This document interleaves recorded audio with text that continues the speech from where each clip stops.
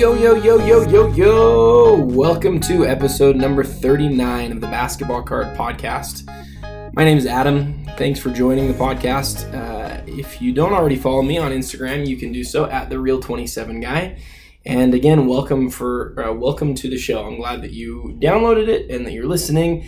And if you have any thoughts about it, please send me a message on Instagram and let me know what you think. If you like it, please share it. Please subscribe. Please leave a rating. I actually wanted to start today's show by reading a rating that I just noticed came across. It was left a little over a week ago, but I just saw it today, and it was so kind. So I thought I'd read it because these sort of things, if nothing else, make you feel really good. The podcast does take a little bit of work. For those of you who have created podcasts and other types of content of this nature, you realize the amount of time that it takes, and it doesn't seem like it should take a lot of time, but it does. So this poster, whose user, he calls himself DOCJSC, Doc JSC, he says, Adam is a pioneer of sorts. Back in 2009, he started talking about basketball cards in podcast form. While it might not seem that long ago, back in 2016, a lot has changed within the hobby. He took some time off from recording, but still active in the community. Adam made his triumphant return to the podcast a couple months ago. The community needed him to come back, and I'm glad he was finally convinced to make his return. To know this is not Michael Jordan I'm referring to, it's Adam, the real 27 guy. Welcome back, which has got to be the nicest thing that anybody's ever said. Yeah, I did start back in 2016 and went for about a year. I think those old episodes are all still available if you want to go back and listen to them. It's fun to go back and listen to them, actually. I did everything from talking about manipulation and talking about the consigners like I did recently, to previewing products and talking about ways that I thought the NBA could fix itself, all sorts of other things. And so if you want to go back and listen to any of those episodes, those are still there. Go back and grab them. One that I think is fun is I did a podcast on 2015-16 Flawless, and I talked about one of the cards in that product being one of the most exciting cards of the product, and I was able to acquire that card about 6 months ago. So that's 4 years after the product originally came out. So it's kind of fun to look back at that, and for better or worse, I tell you guys what I actually think. So yeah, anyway, thank you for leaving that. That was awesome. And if any of the rest of you want to leave a comment, I always appreciate that. Okay, today's agenda really just got two things that I want to talk to you guys about. The first thing is something that we need to be reminded on, and I want to take a look at it in a different way than maybe has been looked at it before, and address it in a direction that's different. The idea is that I believe that eBay is being used more than ever to drive narratives rather than to actually sell cards. Cards are still being sold there, but people are using it for more marketing purposes and to drive narratives than they have in the past. This is obviously problematic for a lot of reasons, and I want to talk about that. The other thing that I want to do is I've got a really cool Beckett Bites for you. I'm going to review the August 1998 basketball Beckett, and I think there's a lot of interesting pieces of information in there that I want to share with you. Okay, so let's start on this idea that eBay is being used to drive narrative and for marketing purposes rather than to actually sell cards. Let me start out by saying this, and something that I said repeatedly on this podcast, and people probably roll their eyes, but this is important. I've been in the hobby for 30-something years, 31 years. And in that time, even today, even though I've studied it and done all these different things, I believe that determining value is very hard. I realize that there are people selling you software and other things out there to try to determine value. I don't believe in those. I don't believe in those things, and I don't believe that it's as easy as just looking at completed listings. Determining value is really hard. Determining which data to listen to is really difficult. Knowing who to trust is very difficult. I don't mean to be all doom and gloom here. I'm still actively buying cards and love buying cards and building my collection constantly, but figuring out what stuff is worth is maybe more difficult today than it has ever been. And I want to give you a couple of examples as to why. Okay, so I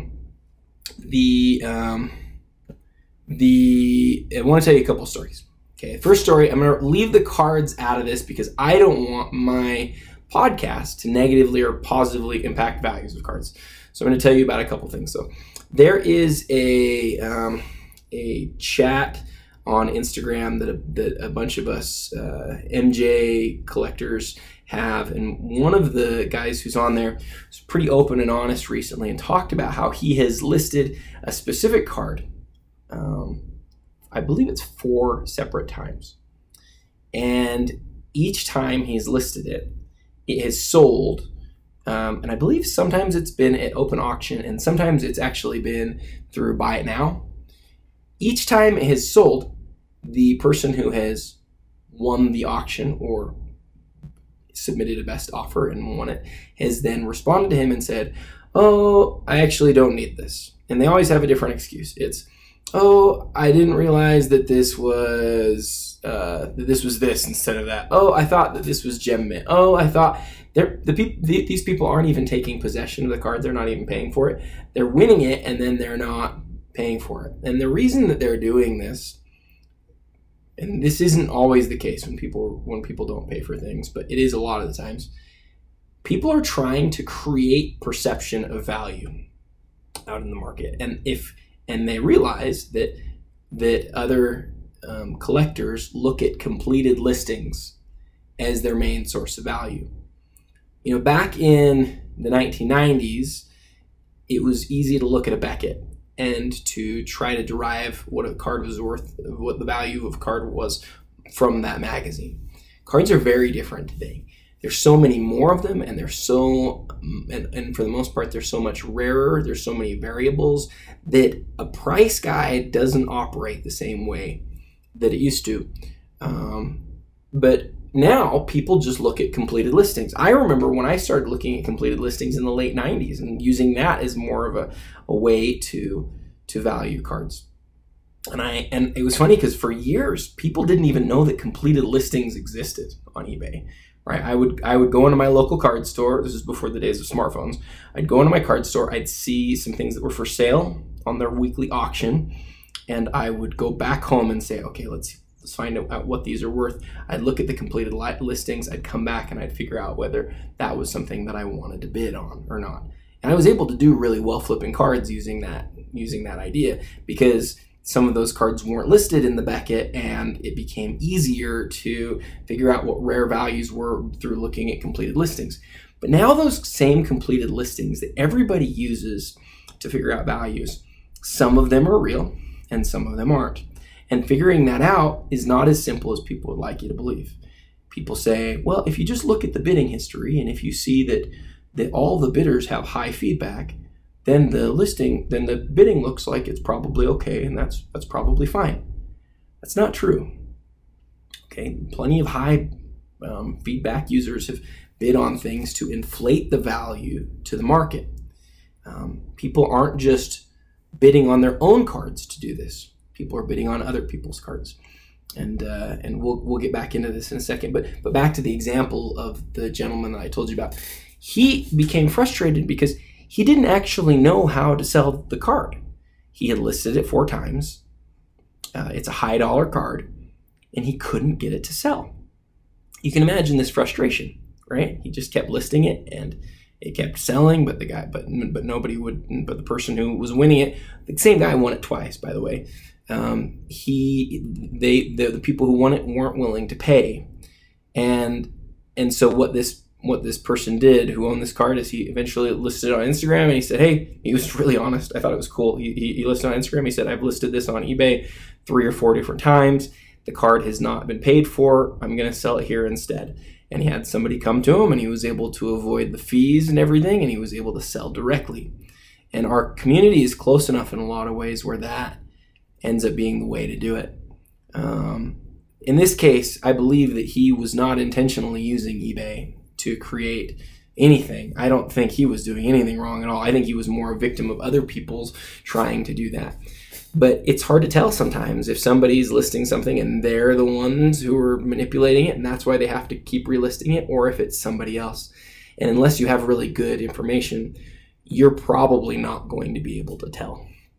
So the things that I think we learn from this are people shill their own cards, people shill others' cards. I had some stuff that I listed with Probstein a few months ago, and there was one lot specifically where the cards ended in the middle of, or it was January 23rd or January 24th. And there were a couple of Kobe's that I sold in there. And it was sad to find out that the only 2 cards that were paid for out of there were like 8 different cards that sold in the hundreds of dollars. The only 2 that were paid for were the Kobe's. The other 6 were all not paid for. That, for me, was by far and away the highest number that hadn't ever sold. Traditionally, my cards that I've sold on using the consigners have been paid for 99% of the time, 98.5%, 99%, 99.5% of the time. I've submitted entire batches of hundreds of cards before and not had a single one go unpaid. And the way that they let you know if something's been unpaid, you know if it doesn't get paid. It's not like a mystery to you or anything. So what I'm saying is, I think that this is happening more often, right? So people are shilling their cards, people are shilling other people's cards, and they're doing it more often than ever. It's more rampant than ever. But it's not as easy to tell as ever. And we'll talk about that here in a second. Another thing that I want to mention here is an idea that I don't know if I created the name for this. I've referred to it as reverse shilling, where someone goes in with a very low feedback and makes it look from the very beginning of the auction as though it's being manipulated.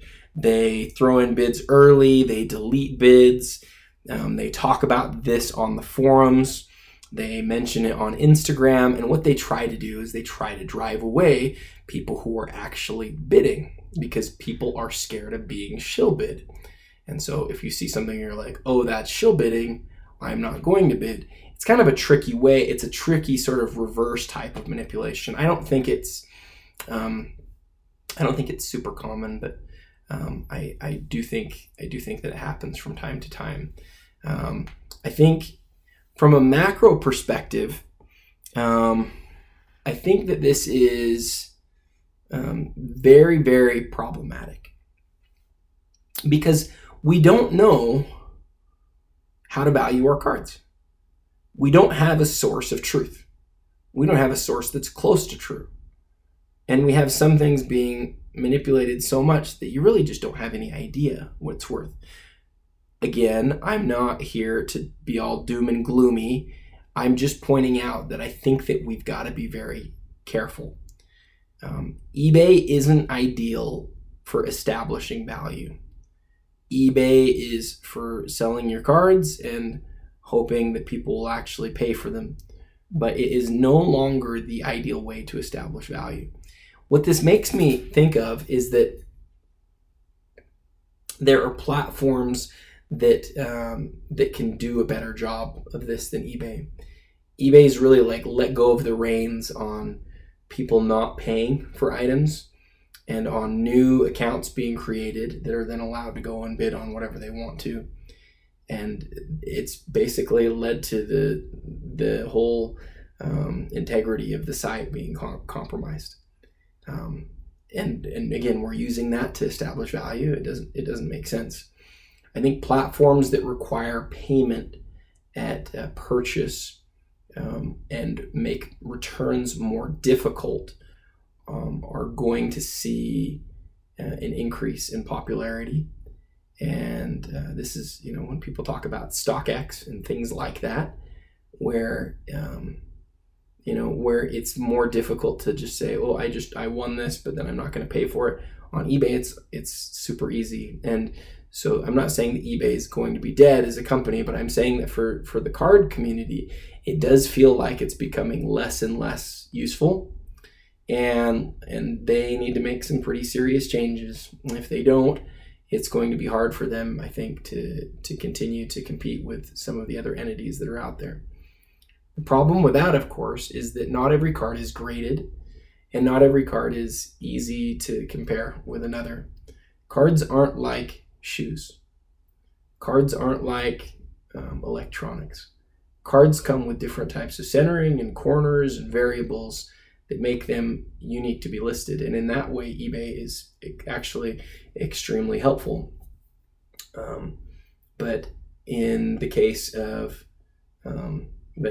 actually getting paid and representing what something is actually selling for, eBay is not as helpful as those other things. I want to mention one other thing that I saw recently that reminded me of this idea that eBay is being used to create narrative and being used for negative, nefarious type reasons. And that is something that you've probably seen talked about on the forums and on Instagram in the last couple days. There are a couple of higher feedback accounts that have been used to dramatically, artificially inflate value on some cards. And the same two accounts have been shown over and over again to be placing these really strange, really high bids. What's strange to me about this is that these bids have been, in some cases, so outrageous that it's pretty obvious that they're not real. And this idea of a reverse shill actually kind of comes into my mind, because nobody who's smart, and most people who are spending thousands of dollars on cards are actually pretty smart people. Nobody who's really smart falls for this stuff. It's not driving a narrative that's positive for those cards. It's just people roll their eyes and they go, what are these dorks doing? What are these guys doing? They're not inflating the market. They're making themselves look stupid. And if we find out who those accounts are, obviously, I think most of us will just block those people and move on. I think I can't really tell what's going on there, because we as a community are quick to say, well, this is obviously bad, and it's definitely bad. The idea of manipulating these auctions is very bad, but is there a chance that they're actually artificially trying to hold them down because people know immediately that they're not real? I don't know. I do know that the premise of what they're doing to a less extreme measure is very effective. If you have two people place bids on something, and they both have high feedback, then it appears to the world that those bids are real. And if you do that in smaller increments and are smarter about it, and then talk about these things on forums, and then talk about these things on Instagram, you do have a way to artificially inflate values. As I talk about that, and as you are probably a good normal human who doesn't do these types of things. I hope you are. And if you aren't, by the way, a good normal human who tries to do right things and tries to be honest and good in their dealings with their fellow man, I would encourage you to do those things. Do be good. Do be kind. Life's too short to be a jerk and to be unfair and lying and deceptive. But assuming that you are somebody who's good and who's listening to these things, you may be thinking, gosh, I didn't think about some of these things before. Or, man, I didn't realize that completed listings were potentially so fraught with, deceptive behavior. I do think it's important that you know about those things. And I think it's important to watch out for them and to be careful. I also think this isn't all doom and gloom. This isn't a moment where you say, I need to stop collecting cards. What this is a moment to recognize that you have to be vigilant in understanding value, and you have to do more than just hit the completed listings radio button and just go see what's going on over there. This is a moment where you need to continue to be educated and to think about why cards increase in value, and to think about why they increase or decrease as much as they do. It's important to realize, people talk about the tulip bulbs, it's important to realize that there has to be somebody who really wants that card for it to be worth something. And it's important to realize that there are people out there who would like to, again, use eBay and other means to create narrative, and then they go sell the cards individually, directly to the end users without using a platform, using without using a selling platform, maybe using an Instagram or a Facebook or something like that. Be aware that that's happening. Be cautious. And again, if you're somebody who has tried to use, deceptive measures on eBay to try to get others to believe that your cards are worth more, if you've tried to use it as a marketing platform, that is not what that site was designed to do. Do not do it. That is evil. That is bad. That is wrong. Don't do it anymore, and do things the right way. Again, life's too short to do that sort of thing. So I think one of the roads that I was kind of going down there that I didn't really get to the end of was that, unlike some types of assets, cards are so unique and so individual. I look at my collection, for example. The majority of the cards that I collect, that I own, are really like one-off type cards, numbered low or are unique for some reason, serial numbered cards, or there's lots of different things that I like, but very few of what I have a lot of comps out there. If I look at my top 100 cards, I have one card that seems like it has really good comps out there, and everything else are like very unique and individual, and that's how I like to collect. Not a lot of people are like that, though. There are a lot of people who collect things that are more, that there are more of, and that they're easier comps. Those types of things especially are easy to be manipulated. I didn't used to think this. I used to think that it would be easier to manipulate something that was a real one-off. I don't think that's true anymore. I think cards that sell once a week seem to be pretty easy to manipulate at this point. Be mindful of that. Be mindful that there are different kinds of assets. So the point that this takes me to now is the idea that auction houses are good, and that this might be a reason why they're being more used.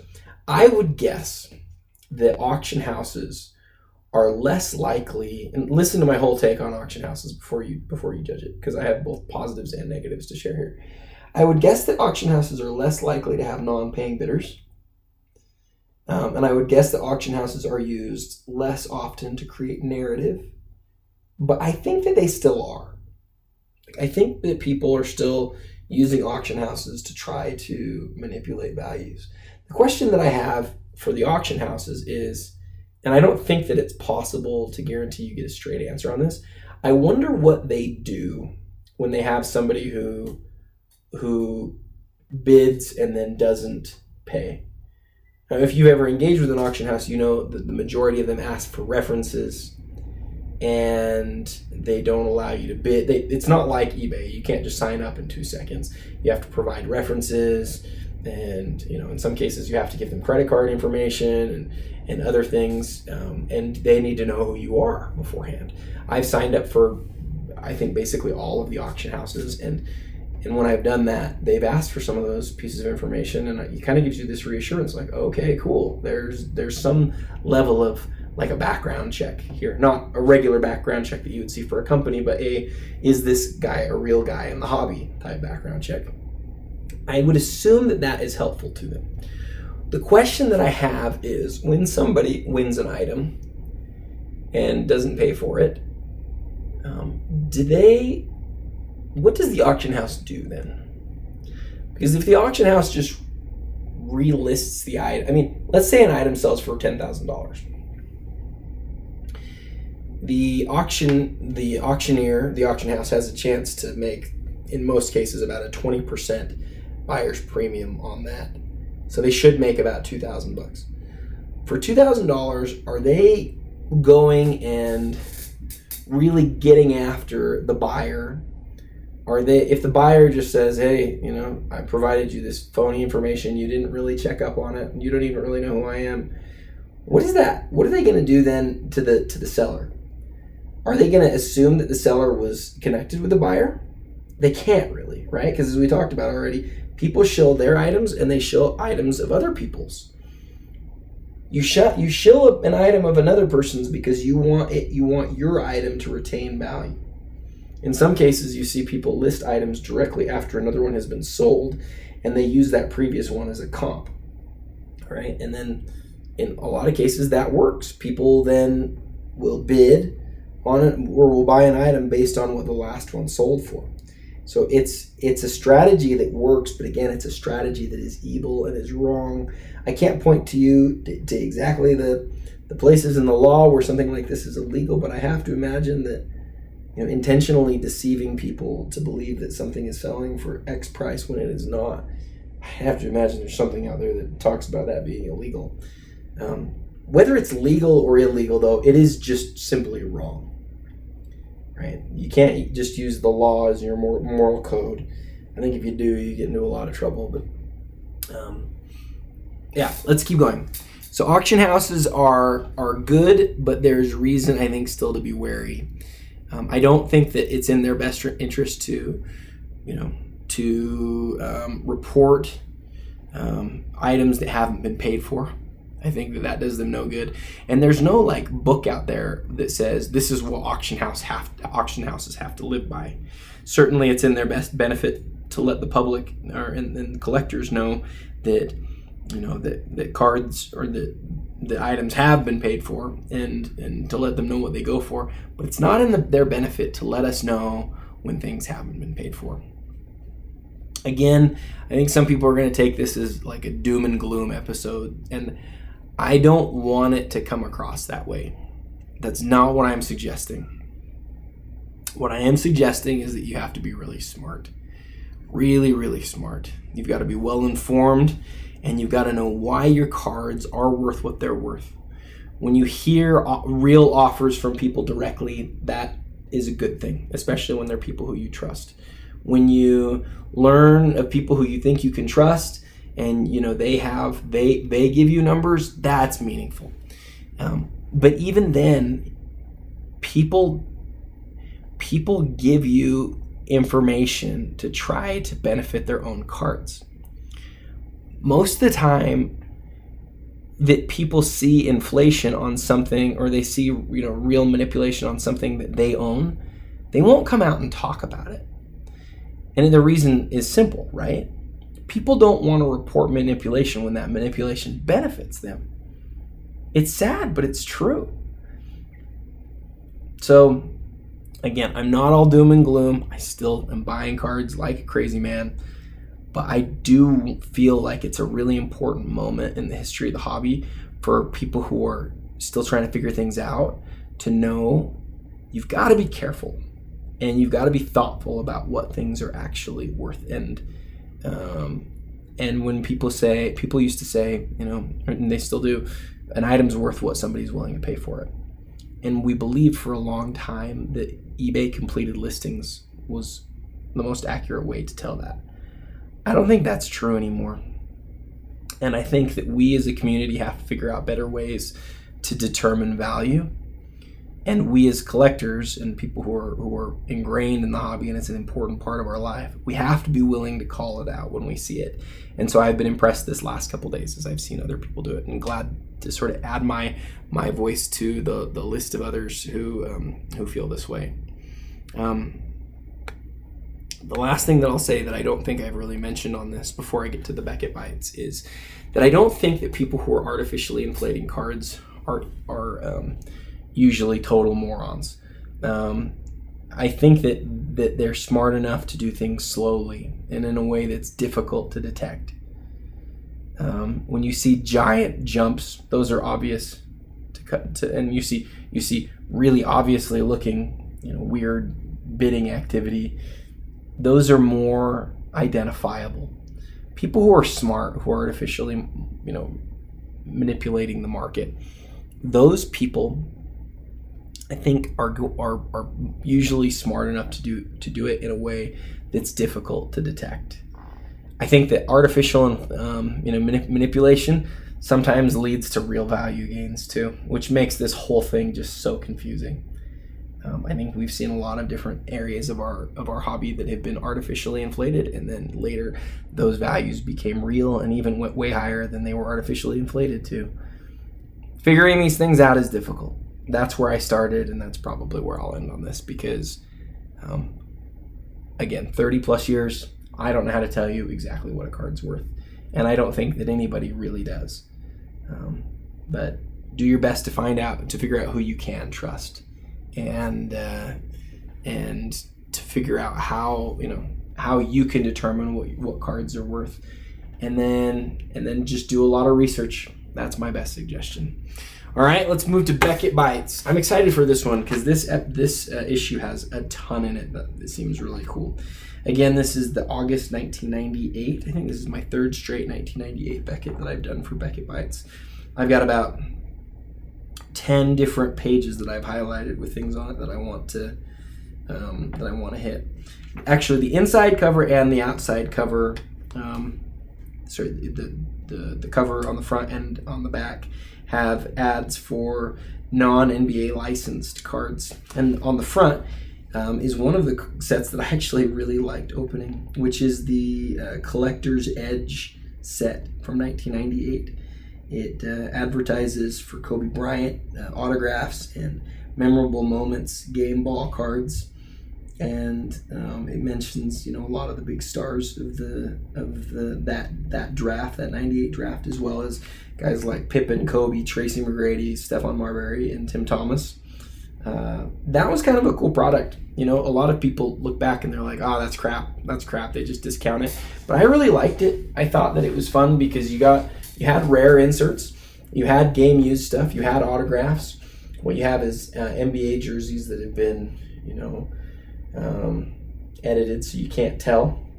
Although this Lakers jersey that Kobe's in is pretty clearly a Lakers jersey on the ad. I have to imagine that they got some flack for making this ad the way they did. All right, let's turn a couple of pages here and get to the next note. Oh, this is a good one, guys. This is a really good one. So you guys are going to like this one. On page 6, there's a story called Precious Pull. And this is what the story... I'm just going to read you the whole story because it actually... it's pretty cool. Okay. So it says, ever get one of those streaks where it feels like every pick's going to cough up something good? Well, you might want to compare notes with Gretchen Toda, a collector who enjoyed one of the biggest pulls we have ever heard of. So check this out. Toda of New York recently pulled the 1997-98 Precious Metal Gems set redemption card, number 46. Okay, so you're probably saying, okay, what's that? What's the Precious Metal Gems redemption number 46? Well, number 46 of 50.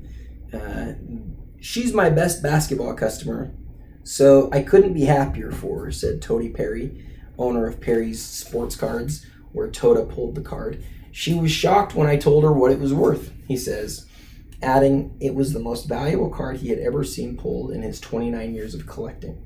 The pull even landed Toda on the front page of the sports section in the local paper, prompting another area collector to offer $4,000 for the card.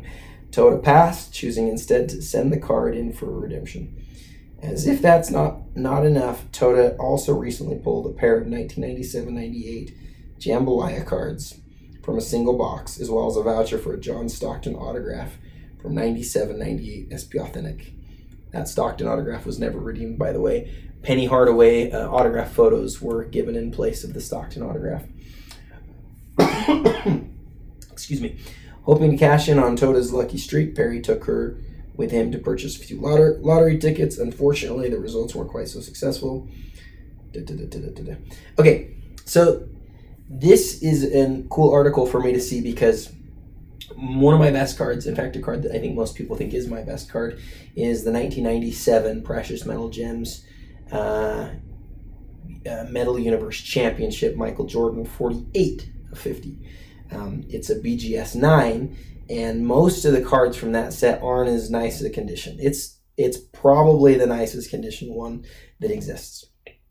And the reason that it's so nice is because it didn't actually come directly out of a pack. It was one of the final 5 sets. It's card number 48 of 50. And so it was redeemed and then delivered directly to whoever the person was who pulled that lucky card. Hear of somebody else doing this and having to see this being reported back in 1998 within a couple of months of the issuance of the set is super cool. And hearing that somebody else was willing to pay $4,000 for it at the time is also really neat, because it kind of lets you know that even at this time in 1998, these really were worth a lot of money. Obviously, they're worth far more than that now.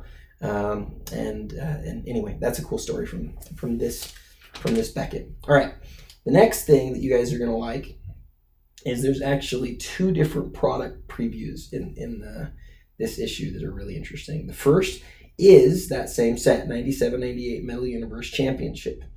And so what they do is they have a box breakdown of the set.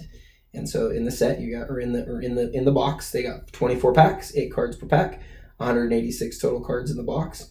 They completed the set, got 86 extras and 6 inserts.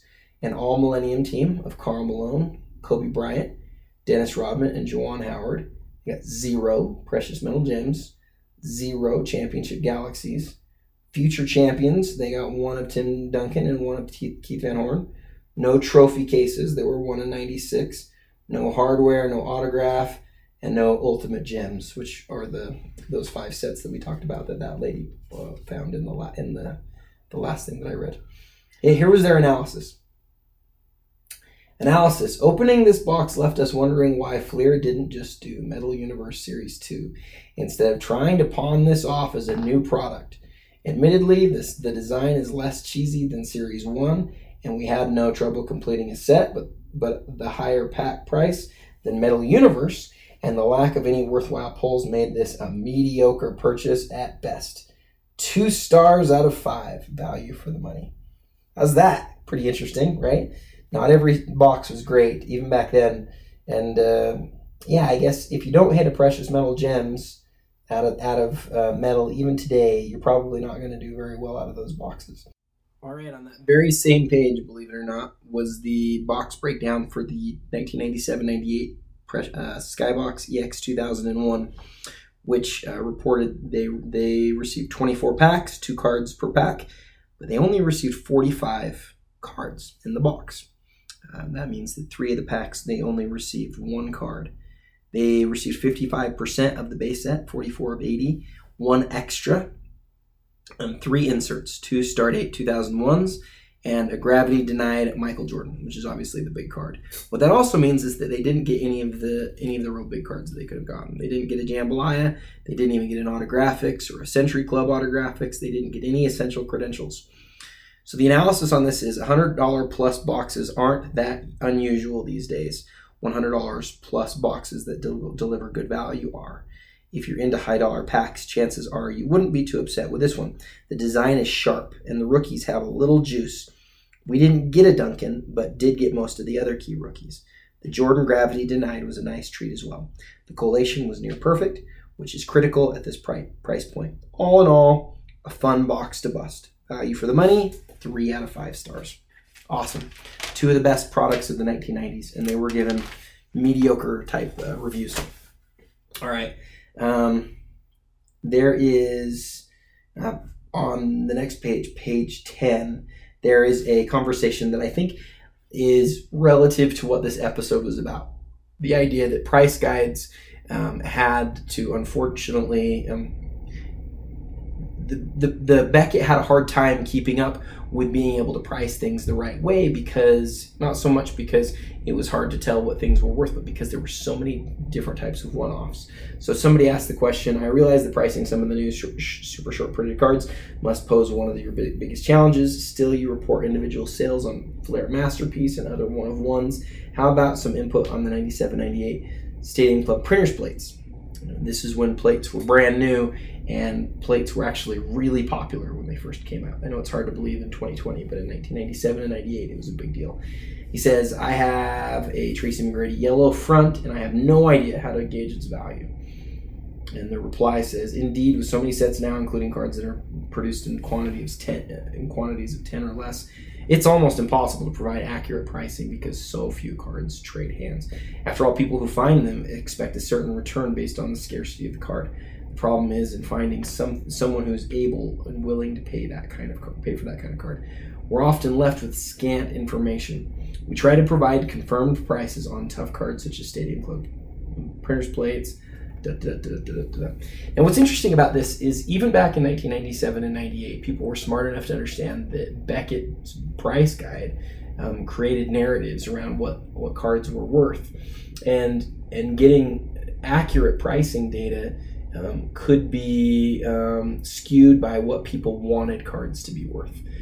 Just like it is today. So if in 1987 and 98, somebody who was considered reputable said to Beckett, yes, I sold this card for $4,000, but they really still held the card and the best offer that they'd gotten on it was $2,000, the fact that that would be then printed in Beckett could dramatically influence value, right? Determining value is hard. I will come back to that over and over and over again because it's hard to know who to trust. It's hard to determine what variables are most important, and in general you don't know what something's worth until you get the chance to sell it.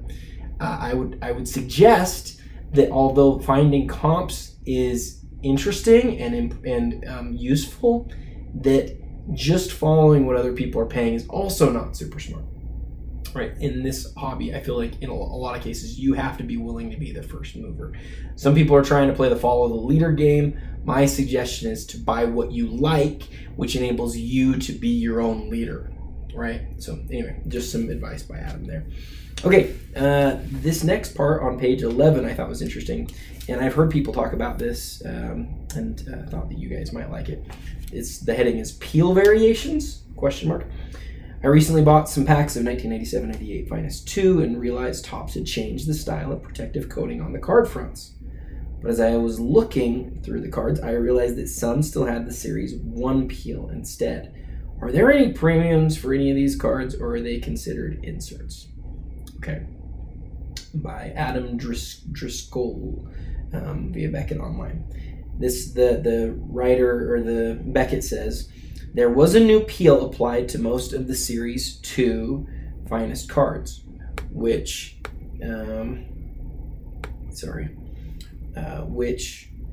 uses vertical lines instead of diagonal lettering. This was created to be less visually obstructive than the previous peel style. We've heard a number of cases of the old style being applied to Series 2 cards, but to date no one seems interested in paying a premium for these variations.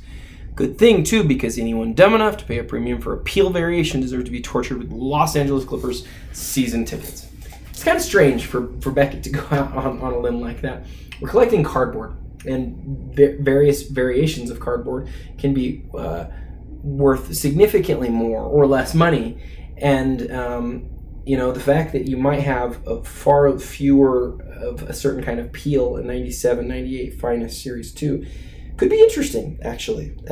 It's probably one of those things that may be interesting to some of you and may not be, but different variations are worth watching. So I thought that was kind of cool. All right, now this article I think is particularly interesting. Some of you may know that SPX has this interesting past where most cards from the era had 2 years associated with them, a season, if you will. So 97, 98 Fleer Metal, 96 or 86, 87 Fleer Basketball. But SPX has this weird history where it had cards from 1996 that were listed in the Beckett as 1996 SPX, not 96, 97. Not 95, 96, just 1996 SPX. And then it had 1997 SPX. And then it had 97, 98 SPX. So there were actually 2 sets of SPX, one from 1997 and one from 1997, 98. Kind of weird, right?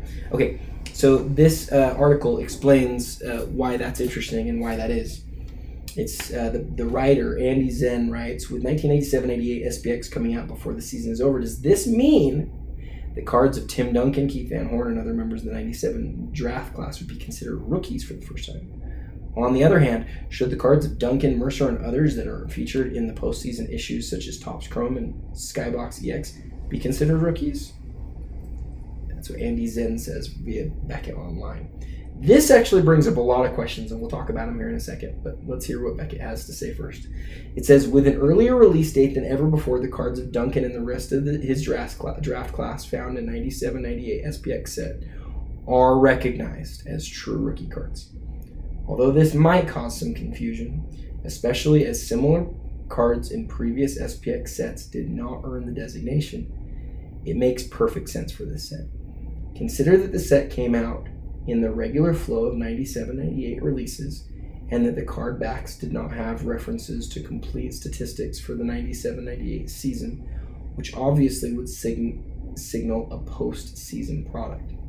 Just as importantly, the hobby immediately recognized these as rookie cards, and as always, we reflect what the hobby is doing. And yet, at this point, it's a solid bet that the cards of Duncan and the boys found in Topps Chrome or EX 2001 will be considered rookies as well, should the products meet the same criteria demonstrated by SPX.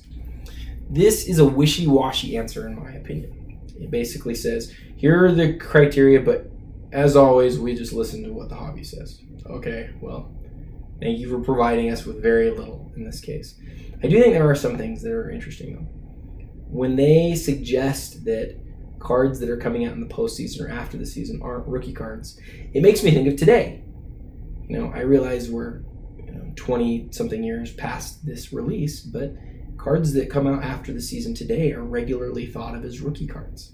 Now, maybe that's because they're coming out at the same time as a bunch of other cards that are considered as rookie cards, or as suggested in this answer, maybe it's just because the hobby views them that way.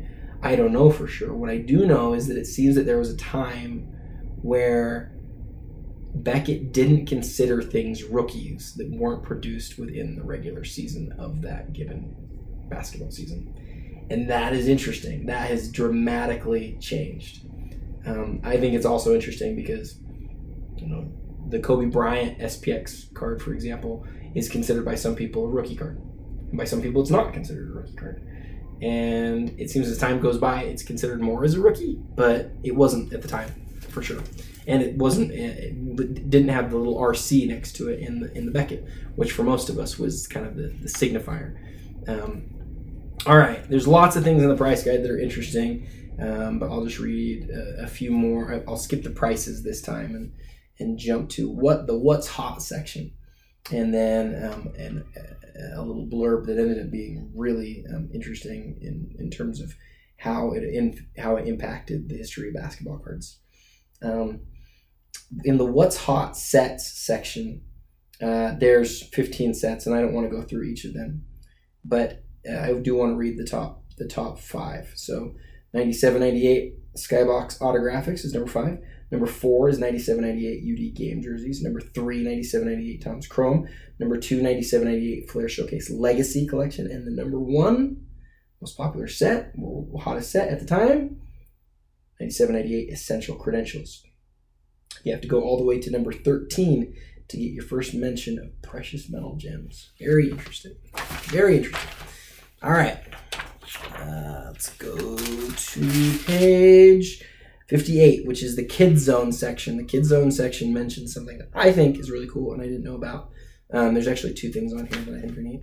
One is Karen Hall, 14 years old, asks, I've been thinking about collecting the letters for the 97-98 Skybox Autographics Redemption set. Which letter is the tough one to finish the set?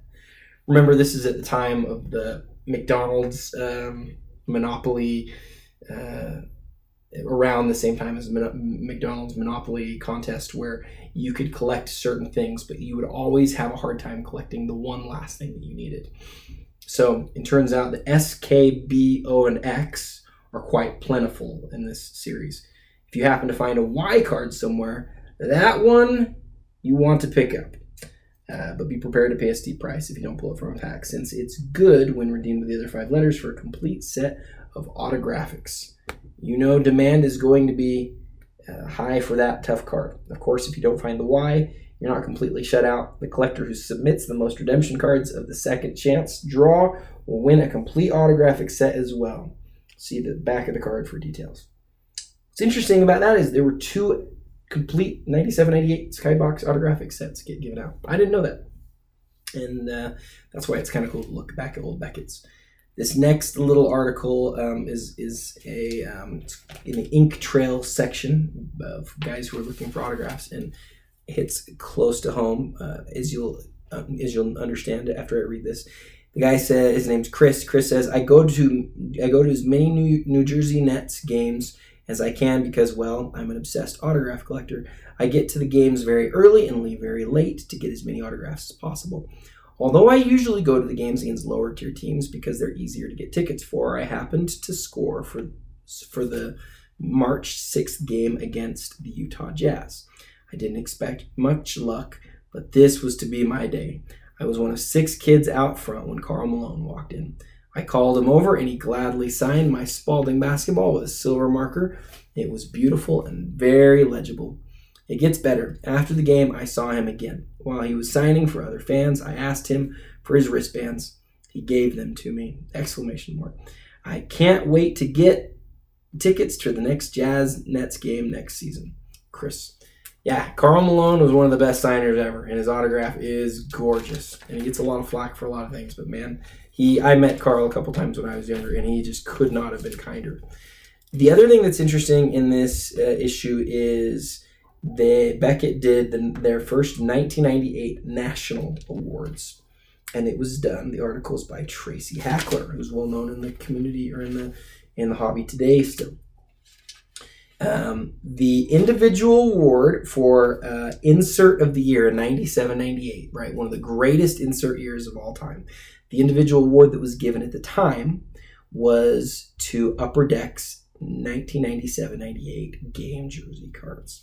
Upper Deck's wildly successful, splendid chase concept came to hoops for the first time and quickly established itself as the company's best ever. What it lacked in timing, game jerseys and other sports had been around for 2 years. It more than made up for with Jordan. UD's meal ticket has had 2 versions of his All-Star jersey inserted, including a signed numbered 23 beauty that books for $8,000. Wish we could go back on time on that one. Card of the year was the Michael Jordan autograph jersey out of 97-98 Upper Deck. Innovation of the year was 97-98 Upper Deck game jerseys. Very interesting. And the Buzz card of the year was the 96-97 Topps Chrome Kobe Bryant rookie card.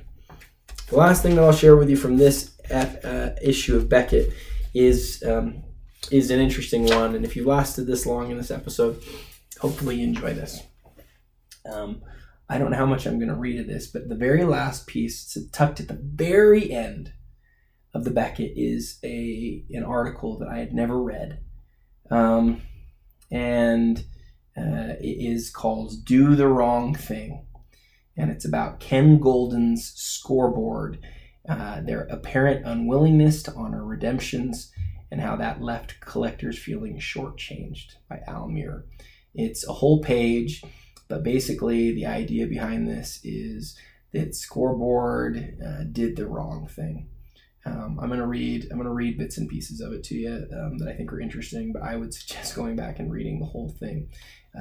Ken Golden is an important name in the hobby today. He runs Golden Auctions, which is one of the leaders in high-end auction or memorabilia, sports memorabilia, and cards.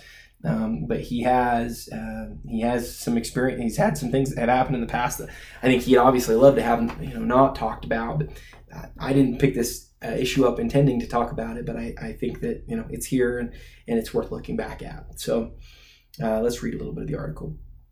It wasn't as attractive as the other cards in the box. Just a photo of a bunch of balls and other memorabilia laid out on an orange background. But pulling it was, as James Schultz recalls, one of the biggest thrills of my collecting life. The find from a pack of 96 scoreboard basketball autograph memorabilia was a redemption card, good for an Allen Iverson autographed photo. As a collector of the 76er guard, Schultz promptly mailed the card to Scoreboard and settled in to wait 4 to 6 weeks for delivery. Almost a year later, he's still waiting. And from the sounds of things, he can just about forget looking at his mailbox for anything with a Cherry Hill, New Jersey postmark. The May announcement by Scoreboard that it would be liquidating its remaining assets to pay off a long list of creditors has left more than a few in the hobby shaking their heads in disgust and wondering what would become of their unfulfilled redemption cards. The company, currently operating under Chapter 11 bankruptcy protection, planned an auction for late June.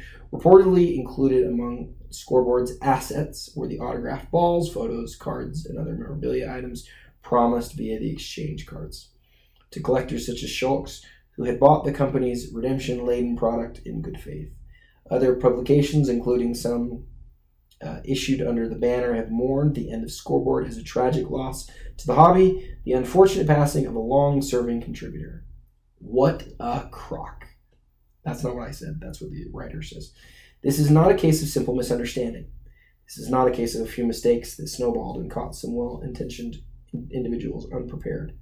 Once Scoreboard began its final fatal turn, did it really intend to honor all those redemption cards, which basically drove the company's numerous lower echelon products the past few years? Without being inside the company, I can't prove what my gut is telling me. But if Scoreboard officials would pick up their phones, I'd ask, did you honestly attempt to redeem the cards sent in this year by James Schultz and thousands of other collectors? Or did you purposefully delay those redemptions, realizing you had little else to use as collateral with the inevitable end of your company fast approaching? That's what wronged collector Schultz is trying to find out. He's waged a one-man battle against Scoreboard for the past year of his internet website. I wanted to let collectors know the truth and let these companies know they weren't going to get away with it, Schultz said. Not only has he spent a considerable amount of time and his own money tracking down the individual parties, he's launched a petition asking the courts to place collectors at the top of their list of creditors. Currently, that group is at the bottom, with little chance of gaining any sort of remuneration when the holdings are divvied up. Ultimately, I'd like to stop the auction so that collectors get what they have coming to them. Scoreboard is selling off material that doesn't belong to them. It's rightfully ours. I have to agree with Mr. Schultz on this. Sadly, that may not be the case. If the court would ever hear Schultz's complaint, it would have to determine if pulling a redemption card constitutes a contract between the company and the cardholder. If it is, and by all boundaries of common sense it should be, then collectors will get what's coming to them. But as far as I can determine, there isn't any precedent for this sort of thing, and the system can be frustratingly obtuse. Update. As this went to press on June 23rd, the court had yet to receive a decision of the dispersal of items remaining in the redemption houses. There was, however, some good news to pass along to collectors. Fleer Skybox announced an initiative to provide some sort of prize for up to 5,000 frustrated Scoreboard hobbyists. If you have a redemption card in hand or proof that you mailed in one, such as a postal registration, you're eligible for this generous offer. So Fleer Skybox stepped up and helped. What's interesting about that is later Fleer Skybox went through the same type of process, and collectors received random things in the mail rather than the cards that they actually redeemed. I remember I sent in a redemption and got something totally different back, and the thing that I got back was not worth very much, and the thing that I redeemed was worth something. So Fleer in the end kind of met the same end. And bankruptcy is a real thing. I understand. It's tough from Scoreboard's perspective, but the fact that they put out so many of those things and kept pumping out products and then weren't able to deliver and didn't ensure that they were able to deliver to those who they had, in my opinion, set up a contract with by them pulling those out of packs and purchasing them is really, really irritating and frustrating. And that happened to me. I had a ball that I was waiting for. I think it was Juwan Howard, a full-sized autographed basketball back in 1998 that my 15-year-old self was really excited to get. And I didn't get it because Scoreboard wasn't able to fulfill that. And it's a reminder, this whole episode maybe is a reminder that there are lots of good people in this hobby, but there are lots of things that happen that are really unfortunate. There are people who let greed get the better of them. And the thing that I would tell you, again, as somebody who's been in this hobby for a long time, is to be really smart. Do your research. And if you feel like you're letting the greedy part of you, kind of the bad angel or the devil on your shoulder, sort of rule how you're buying and selling and how you're marketing your cards and how you're trying to take advantage of other people. If you're trying to scheme your way into getting money out of people. That's a real person on the other end of that transaction. That's if you're trying through dishonest means to get things, then you're doing it wrong, and it's not worth it. That's my humble opinion, and since it's my podcast, I get to share that with you guys.